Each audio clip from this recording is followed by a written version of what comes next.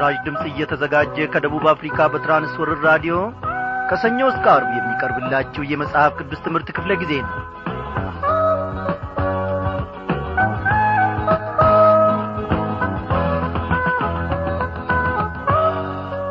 በዘላለም ፍቅሩ የተጠራችሁ በኢየሱስ ክርስቶስ ደም ታጥባችሁ የነጻችሁ ቅዱሳን ወገኖቼ እንደምን አመሻችሁ። እግዚአብሔር የተመሰገነ ይሁን። ዛሬ ደግሞ እነሆ እግዚአብሔር አምላካችን ረድቶን የዚህን የአንደኛ ጴጥሮስን መልእክት ጥናታችንን ይዘንላችሁ ቀርበናል። አዎ ባለፈው ክፍለ ጊዜ ጥናታችን ቃል እንደገባንላችሁ እግዚአብሔር ወዶና ፈቅዶ ቢረዳን የጴጥሮስን መልእክት አብረን ጥናቱን ዛሬ እንደምንጀምር መናገራችን ይታወሳል። እግዚአብሔር ታማኝነቱን አላጓደለም። ዛሬም እነሆ እንግዲህ ከዚህ ቀን ጀምሮ ለጥቂት ቀናት እግዚአብሔር አምላካችን በጌታ መንፈስ ቅዱስ አስተማሪነት የሚያስተምረንን ከዚህ ከአንደኛ ጴጥሮስ መልእክት ደግሞ እግዚአብሔር የሚናገረንን አብረን እንማራለን ማለት ነው። ወዳጆቼ ከዚህ ከአንደኛ ጴጥሮስም ሆነ ከሁለተኛ ጴጥሮስ ለመማር ስንቶቻችሁ እግዚአብሔር ሆይ ከዚህ መልእክት ደግሞ ምን ታስተምረኛለህ ብላችሁ ቀርባችኋል? በእውነት እላለሁ ይሄኔ ስለዚህ መልእክት የምትጾሙ የምትጸልዩ ብዙዎቻችሁ እንደምትኖሩ እኔ ፈጽሞ አልጠራጠርም። እውነት ነው። እግዚአብሔርን ስታደርጉ ሳለ ደግሞ ሕይወታችሁን ኑሯችሁንም ይሠራል። ይህንን ድንቅ ጌታ እስቲ እንዲህ እያልን በምስጋና በፊቱ እንቅረብ።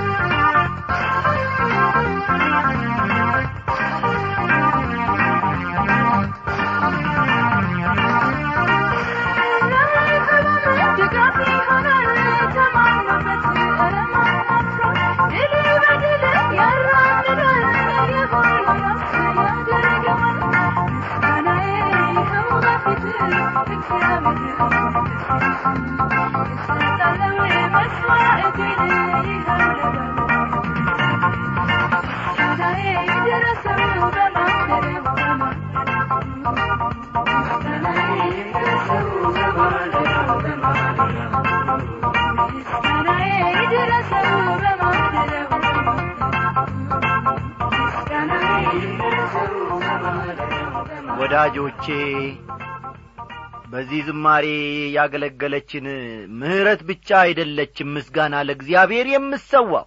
እኔና እናንተም በዚህ ሰዓት ለእግዚአብሔር ምስጋናን መሰዋት አለብን። ምህረት በዚህ ዝማሬ ስላገለገለችን እግዚአብሔር ይባርካት። እስቲ እናመስግንኛ ደግሞ። ጌታ እግዚአብሔር አምላካችን ሆይ በሕይወታችን ዘመን ሁሉ ምህረት ትከተለናለች። ጠፋን ባልንበት ሰዓት ሁሉ ወደቅን ባልንበት ሰዓት ሁሉ እነሆ እግዚአብሔር አምላካችን ሆይ ፍቅር፣ በጎነት፣ ምህረት፣ ቸርነት እግዚአብሔር ሆይ ደግፈው ያቆሙናል። ጠላቶቻችን ከእግሮቻችን ጫማ በታች እንድንረግጣቸው እነሆም ደግሞ እግዚአብሔር ሆይ ቀንድ አድርገህ ፊት ለፊት ጌታዬ ሆይ የምታስኬደን ድንቅ ኢየሱስ ክርስቶስ የእግዚአብሔር ልጅ እናመሰግንሃለን። አጣን የምንበላውን የምንጠጣውን የለንም ባልንበትና በፊት ባጉረመረምን ጊዜ ልባችንም በውስጣችን በቀለጠ ጊዜ እነሆ እግዚአብሔር አምላኬ ሆይ ያመናቸው ወገኖቻችንና ዘመዶቻችን በከዱንና ፊታቸውን ባዞሩብን ጊዜ ሁሉ አንተ ግን በስፍራው አለ። ታማኝነትህን ሳታጓድል እግዚአብሔር አምላኬ ሆይ የአባትነትህንና እነሆ የአምላክነትህን ፍቅር ሳትቀንስ በስፍራ ሆነ ደግሞ በቀንና በሌሊት መርተናል። ዛሬም ደግሞ እግዚአብሔር አምላኬ ሆይ ስምህን እንድንጠራ ምሕረትህ በስቶልን ደግሞ በቃልህ ማዕድ ፊት ተሰብስበናል። እግዚአብሔር ሆይ ውለታህን በምን እንመልሳለን ተመስገን ከማለት በስተቀር? ዛሬም ደግሞ እኔንም ወገኖቼንም እግዚአብሔር አምላኬ ሆይ እንድትመለከት አቤቱ አምላኬ ሆይ እኛ ያልተረዳነውን ነገር በፊትህም ያነከስንበትን የጎደልንበትን ነገር ሁሉ እንድታቃና እንድታስተካክል በዚህ ዛሬ በምንጀምረው በአንደኛ ጴጥሮስ መልእክት ውስጥ ደግሞ ድንቅን ነገር ማየት እንድንችል እግዚአብሔር አምላካችን ሆይ ከዚህ መልእክት ደግሞ ሳንፈወስበት ሳንማር ሳንጠገን ሕይወታችን የጎደለው ሳይሞላ እግዚአብሔር አምላካችን ሆይ በሸለቆ ውስጥ ብቻ በዚያ አትተወን። በተራራ ላይ ሆነን ደግሞ ስምህን ጠርተን እግዚአብሔር አምላኬ ረዳኝ፣ እግዚአብሔር አምላኬ መሪዬና ብርሃኔ ሆነኝ ማለት እንድንችል በፊት ለፊታችን እለፍ። በዚህ መልእክት ውስጥ ራሳችንን እንድናገኝ ያለንበትን ስፍራ ጌታዬ ማወቅ እንድንችል ከስብራታችን እንድንፈወስ ጌታ ሆይ መንፈስ ቅዱስን ልከህ ደግሞ ተናገረን፣ አስተምረን። አቤቱ አምላካችን ሆይ ለሌሎችም ደግሞ ትርፍ መሆን የምንችልበትን ሕይወትን ስጠን። 30ና 60 100 ሁሌም እንደምንለምን እግዚአብሔር ሆይ ፍሬም ማፍራት እንድንችል አንተ እርዳን። በመድኃኒታችን በጌታችን በኢየሱስ ክርስቶስ ያው ስም አሜን።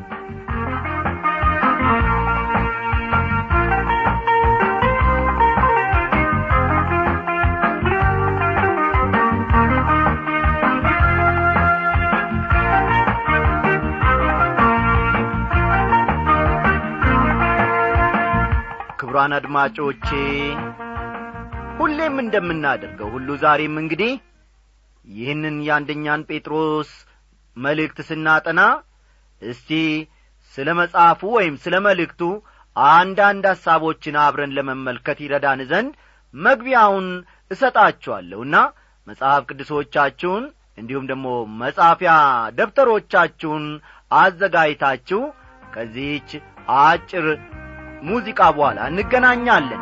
ጌታ የሚኖረንን ጊዜ ሁሉ ይባርክልን።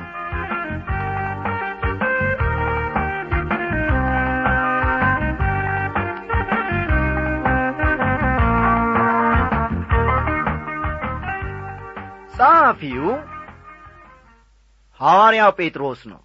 ፈጠን እያላችሁ ጻፉ። የዚህ የአንደኛ ጴጥሮስ ጻፊ ወይም የሁለተኛው ጴጥሮስ ቢሆን ማለቴ ነው። ጻፊው ራሱ ሐዋርያው ጴጥሮስ ነው። የኢየሱስ ክርስቶስ ሐዋርያ ጴጥሮስ በማለት ይጀምራል። ምዕራፍ 1 ቁጥር 1ን ተመልከቱ። በብዙዎች ዘንድ ጴጥሮስ ማይሙ ዓሣ አጥማጅ በመባል ቢታወቅም ተመልከቱ። ሐዋርያው ጴጥሮስ በብዙዎች ዘንድ ማይሙ ዓሣ አጥማጅ በመባል ቢታወቅም ከኢየሱስ ክርስቶስ ጋር 3 ዓመት ያሳለፈ ሰው በማይምነቱ እንደማይቀጥል ግልጽ ነው። ልብ በሉ፣ ራሳችሁንም ተመልከቱ። እኔም በዚህን ሰዓት ራሴን በእግዚአብሔር ፊት አቀርባለሁ። ይህንንም ከመልእክቱ መረዳት ይቻላል። በጣም ከበድ ያሉና ጥልቀት ያላቸው ክርስቲያናዊ አስተምህሮችን ነው ጴጥሮስ በመልእክቱ ውስጥ የሚያነሳው።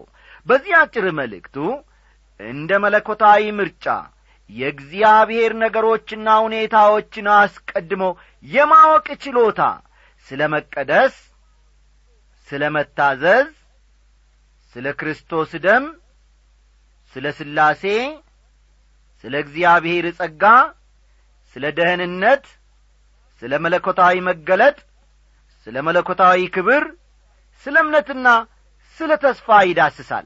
እስቲ እነዚህን ነገሮች ፈጠን እያላችሁ ጻፏቸው። ሐዋርያው ጴጥሮስ በዚህ ባጭር መልእክቱ ውስጥ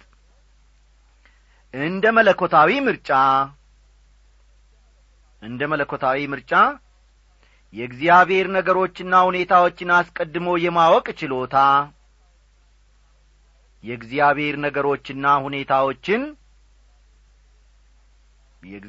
ነገሮችና ሁኔታዎችን አስቀድሞ የማወቅ ችሎታ፣ ስለ መቀደስ፣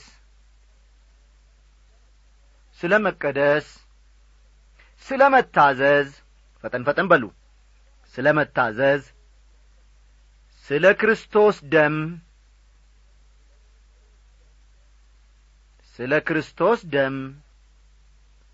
ስለ ሥላሴ፣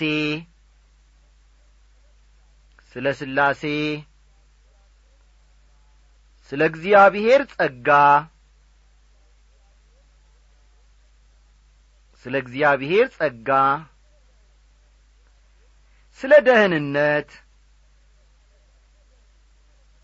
ስለ ደህንነት፣ ስለ መለኮታዊ መገለጥ፣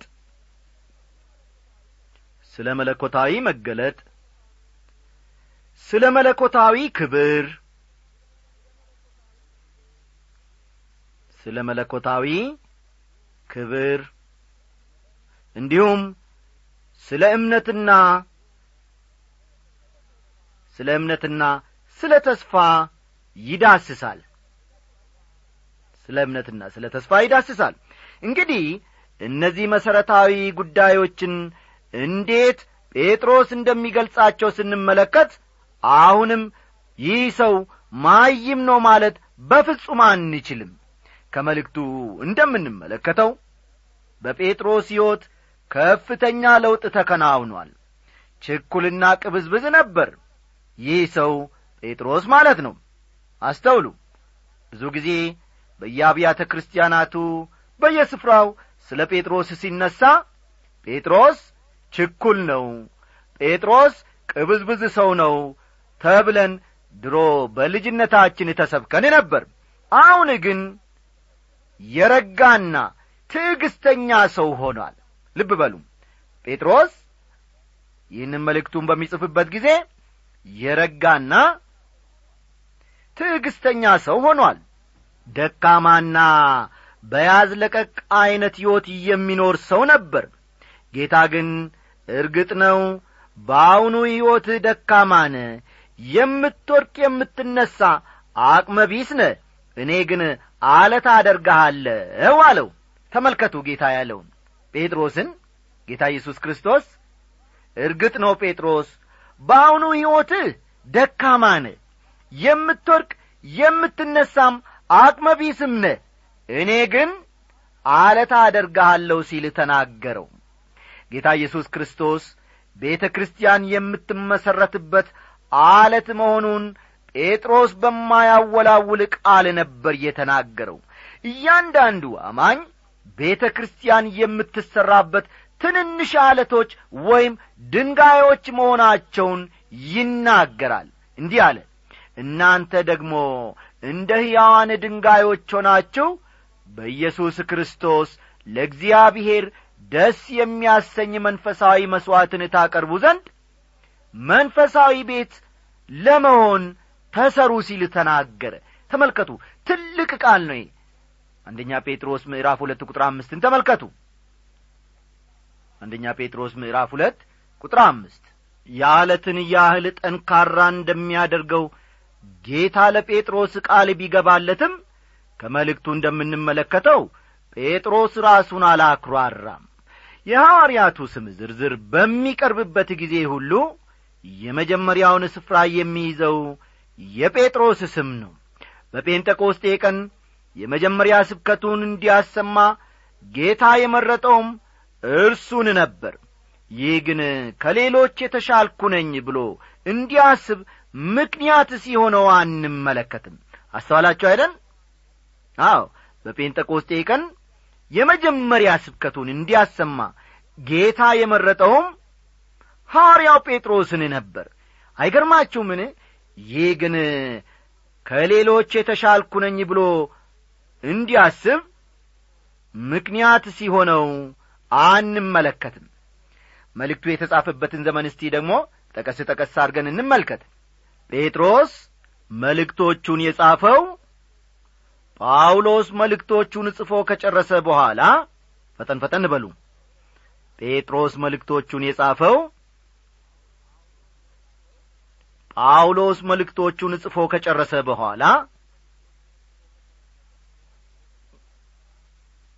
ከጨረሰ በኋላ በ64 እና በ67 ዓመተ ምህረት መካከል ነበር።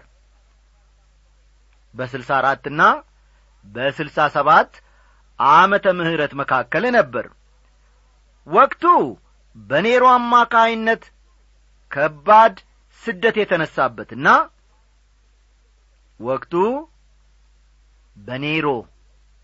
በኔሮ አማካይነት ከባድ ስደት የተነሳበትና ብዙ ክርስቲያኖችም ሕይወታቸውን በሰማዕትነት የሰጡበት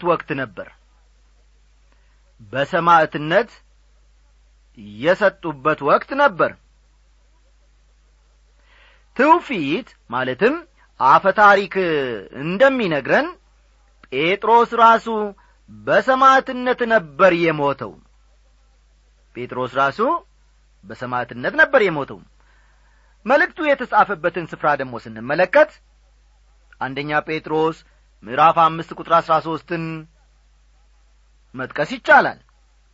ከእናንተ ጋር ተመርጣ በባቢሎን ያለች ቤተ ክርስቲያን ልጄም ማርቆስ ሰላምታ ያቀርቡላቸዋል ይላል። አንደኛ ጴጥሮስ ምዕራፍ 5 ቁጥር 13ን ተመልከቱ። ብዙዎች እንደሚያምኑት እዚህ ላይ ጴጥሮስ ባቢሎን የሚለውን ቃል የተጠቀመበት ምሳሌያዊ በሆነ መልኩ ሲሆን ባቢሎን ሲል ሮምን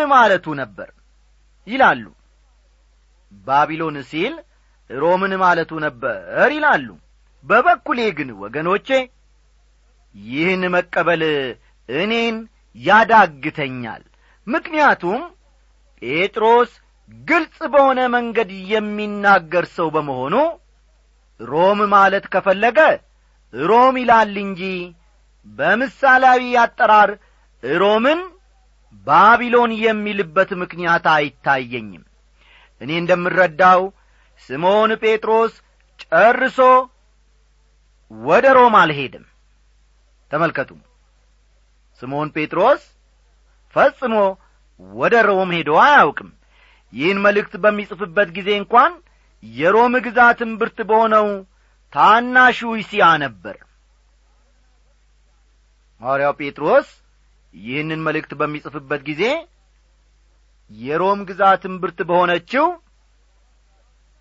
ታናሿ እስያ ውስጥ ነበር። ያም ሆኖ ወንጌልን ለመጀመሪያ ጊዜ በዚያ አካባቢ የሰበከው እርሱ አልነበረም። ያም ይሁን እንጂ ለመጀመሪያ ጊዜ በዚያ አካባቢ ወንጌልን የሰበከው እርሱ አልነበረም። ወደዚያ አካባቢ የሄደው ጳውሎስን ተከትሎ ነበር። ልብ በሉ፣ ከዚህ ቀደም እንደተማርነው ወደዚያ አካባቢ የሄደው ጳውሎስን ተከትሎ ነበር።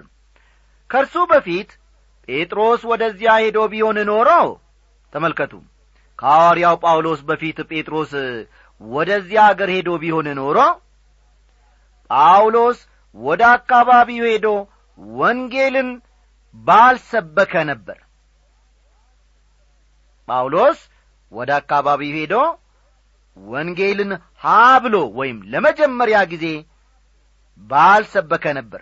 ምክንያቱም ወንጌል ወዳልደረሰበት ቦታ ሄዶ መስበክ ዋነኛው ዓላማው እንደነበር ሐዋርያው ጳውሎስ ራሱ ተናግሯልና ነው። ወደ ሮም ሄዶ የነበረው ጴጥሮስ ሳይሆን ጳውሎስ ነበር። አስተዋላችሁ? ወደ ሮም ሄዶ የነበረው ጴጥሮስ ሳይሆን ጳውሎስ ነበር። ስለዚህም የሮም ቤተ ክርስቲያንን የመሰረተው ጳውሎስ ነበር ማለቱ በብዙ መልኩ አሳማኝ ነው። ሌላው ከሮም ይልቅ ጴጥሮስ በባቢሎን ነበር ለማለት ምክንያት የሚሆነኝ ሌላው ነጥብ ደግሞ እርሱ የጠቀሳቸው ወይም የዘረዘራቸው ቦታዎች ስሞች ናቸው። ለምሳሌ በጳንጦስና በገላትያ፣ በቄጶዶቅያም፣ በኢስያም፣ በቢታንያም ለተበተኑ መጻተኞች ሲል ይናገራል ወይም ደግሞ ይጽፋል። አንደኛ ጴጥሮስ ምዕራፍ 1 ቁጥር 1 ተመልከቱ። እነዚህ ቦታዎች በአሁኑ ዘመን ቱርክ፣ በዘመኑ ግን ታናሹ እስያ በመባል ይታወቅ በነበረው ክልል ውስጥ ነበሩ። እነዚህ ቦታዎች በአሁኑ ዘመን ቱርክ በመባል በምትጠራው በዚያ ዘመን ግን በጴጥሮስ ዘመን ማለቴ ነው። በዚያ ዘመን ግን ታናሹ እስያ በመባል ይታወቅ በነበረው ክልል ውስጥ ይገኛሉ ወይም ደግሞ ይገኙ ነበር። እስቲ እንደገና ይህንን አረፍተ ነገር ላብራራው።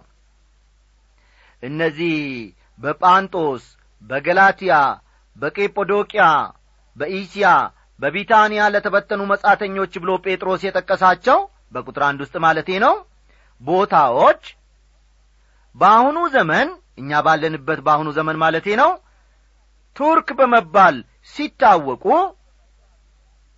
በዘመኑ በጴጥሮስ ዘመን ማለት ነው ታናሹ እስያ በመባል ይታወቁ በነበረው ክልል ውስጥ ይገኛሉ። እንግዲህ ጴጥሮስ ይህን ሲጽፍ በምስራቅ ነበር ማለት ነው። ከምስራቅ በመነሳት ወደ ምዕራቡ እየሄደ ነበር ማለት ነው። ከምስራቅ ተነስቶ በምዕራብ ያሉ አገሮችን እየዘረዘረ እንደመሆኑ መጠን የሚናገረው በትክክል ስለ ባቢሎን ነበር የጠቀሰው ማለት ነው።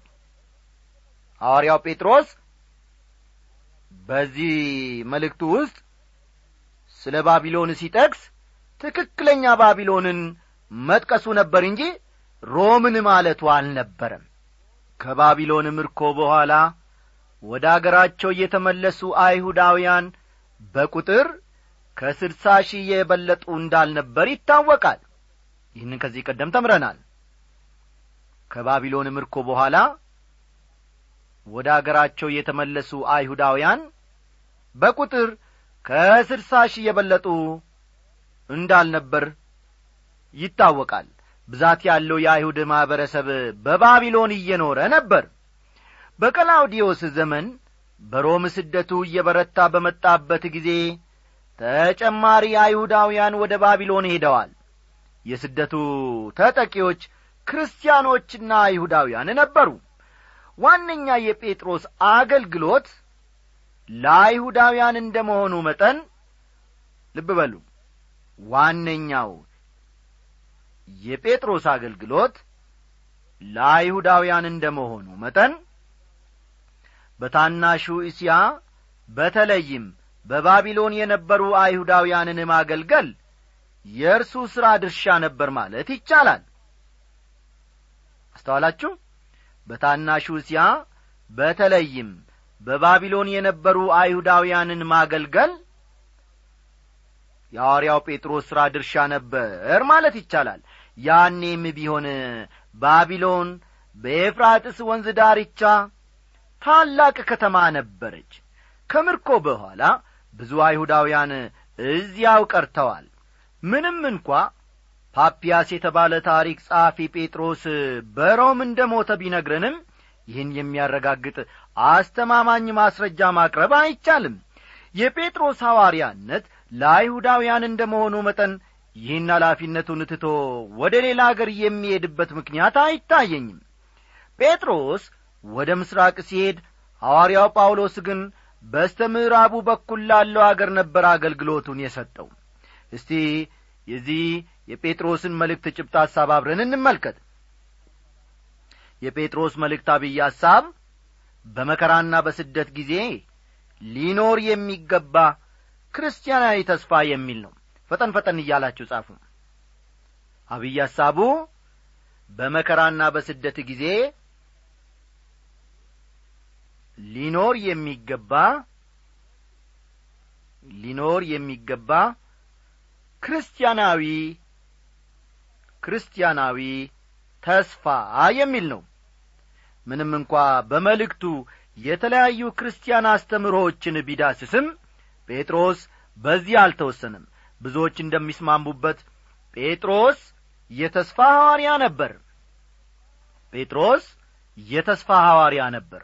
ጳውሎስ ደግሞ የእምነት ሐዋርያ ሲሆን ዮሐንስ ግን የፍቅር ሐዋርያ ነበር። የጴጥሮስ አብይ ሐሳብ ክርስቲያናዊ ተስፋ ቢሆንም ለዚህ ተስፋ ማቆጥቆጥ ምክንያት የሆነው ደግሞ በወቅቱ የነበረው መከራ ነበር። ምክንያቱም ስለ መከራ ሲጽፍ ስለሚመጣውም ደስታ ያስባልና ነው። ወገኖቼ እዚህ ላይ ወጣት አገልጋዮችን በተመለከተ የምለው ነገር ይኖረኛል። በአሁኑ ጊዜ ብዙ ወጣት ሰባኪዎች ስላሉን እግዚአብሔርን እናመሰግናለን። ይሁን እንጂ እውነተኛ የክርስቶስ አገልጋዮች በመከራ ውስጥ ያለፉ ሰዎች ናቸው። አንድ ጊዜ ታላቁ የመጽሐፍ ቅዱስ ምሁር ካምፕቤል ጂ ሞርጋንና ባለቤታቸው የአንድ ወጣት ሰባኪ ስብከት ለመስማት ወደ ቤተ ክርስቲያን ይሄዳሉ። እንደ ተጠበቀው ወጣቱ ሰባኪ በጣም አስገራሚ ስብከት ያሰማል። ባለቤትየዋ አድናቆታቸውን ሲገልጹ ካምፕቤል ጂ ሞርጋን ግን ምንም አስተያየት ሳይሰጡ ይቀራሉ። በዚህ የተገረሙት ባለቤት ሞርጋን እንዴት ነው ወጣቱ ታላቅ ሰባኪ አይደለም እንዴ በማለት ይጠይቋቸዋል። ባለቤትየውን ሲመልሱ ታላቅ ሰባኪ የሚሆነው በተለያዩ መከራ ውስጥ ሲያልፍ ብቻ ነው በማለት ነበር ባጭሩ የመለሱት። ከብዙ ጊዜ በኋላ ይህ ወጣት ሰባኪ ስደት ይደርስበታል። በቤተ ክርስቲያኑ ውስጥ በተፈጠረ ችግር ምክንያትም ብዙ ይጉላላል። ይህ ሁሉ አልበቃ ብሎ ከልጆቹ መካከል አንዱ ይሞትበታል። ይህ ሁሉ ከሆነ በኋላ ካምፕቤል ሞርጋንና ባለቤታቸው የዚያን ወጣት ሰባኪ ስብከት ካደመጡ በኋላ እንዳለፈው ጊዜ ሁሉ ባለቤታቸው አሁንስ ሞርጋን እንዴት ነው በማለት ይጠይቋቸዋል። ካምፕቤል ሞርጋንም አዎን ይህ ወጣት አሁን ታላቅ ሰባኪ ሆኗል በማለት ይመልሳሉ። ልዩነቱን ያመጣው ወገኖቼ ሌላ ነገር ሳይሆን መከራ ነው። የእግዚአብሔር ሰው ዶክተር መግቢያን አስመልክተው እንዲህ አሉ። እኔ ራሴ በሕይወቴ ይህንን አይነት መከራ ተለማምጄዋለሁ ካሉ በኋላ ወጣት ሰባኪ በነበርኩበት ጊዜ ለጌታ ስለመቆምና ስለ መከራ ብዙ እናገር ነበር። ወደ ሆስፒታል ይሄድና ለህመምተኞች ከጸለይኩ በኋላ ትከሻቸውን መታ አድርጌ አይዟችሁ እግዚአብሔር ከናንተ ጋር ነው እላችኋለሁ። በገዛ ሕይወቴ ያልተለማመድኩትን ሆኖም በፍጹም ልቤ የምቀበለውን እውነት እሰብክ ነበር። አንድ ቀን ግን እኔ ራሴ ሆስፒታል የምገባበት ጊዜ መጣ። ለዘመናት ስሰብከው የነበረውን እውነት በራሴ ሕይወት የምለማመድበት ጊዜ መጣ። ይህ እውነት መሆኑን የማውቀው የእግዚአብሔር ቃል ስለሚናገር ብቻ ሳይሆን እኔ ራሴ በሕይወቴ የተለማመድኩት በመሆኑ ነው ብለው የበኩላቸውን የሕይወታቸውን ገጠመኝ አጫወቱን። ወዳጆቼ ጴጥሮስ ስለ መከራ የሚነግረን ከግል ልምምዱ በመነሳት እንጂ ከሰዎች በሰማው ምስክርነት አንጻር አልነበረም። ይህ ደግሞ የኔም ሆነ የናንተ ልምምድ ቢሆን እጅግ እንጠቀማለን። እግዚአብሔር ይርዳን። በሰማነውም እውነት እንድንኖር እግዚአብሔር ከጸባዖቱ ያግዘን። እንግዲህ ለዛሬ ያለን መልእክት እዚህ ላይ አበቃ። ደህና እደሩ።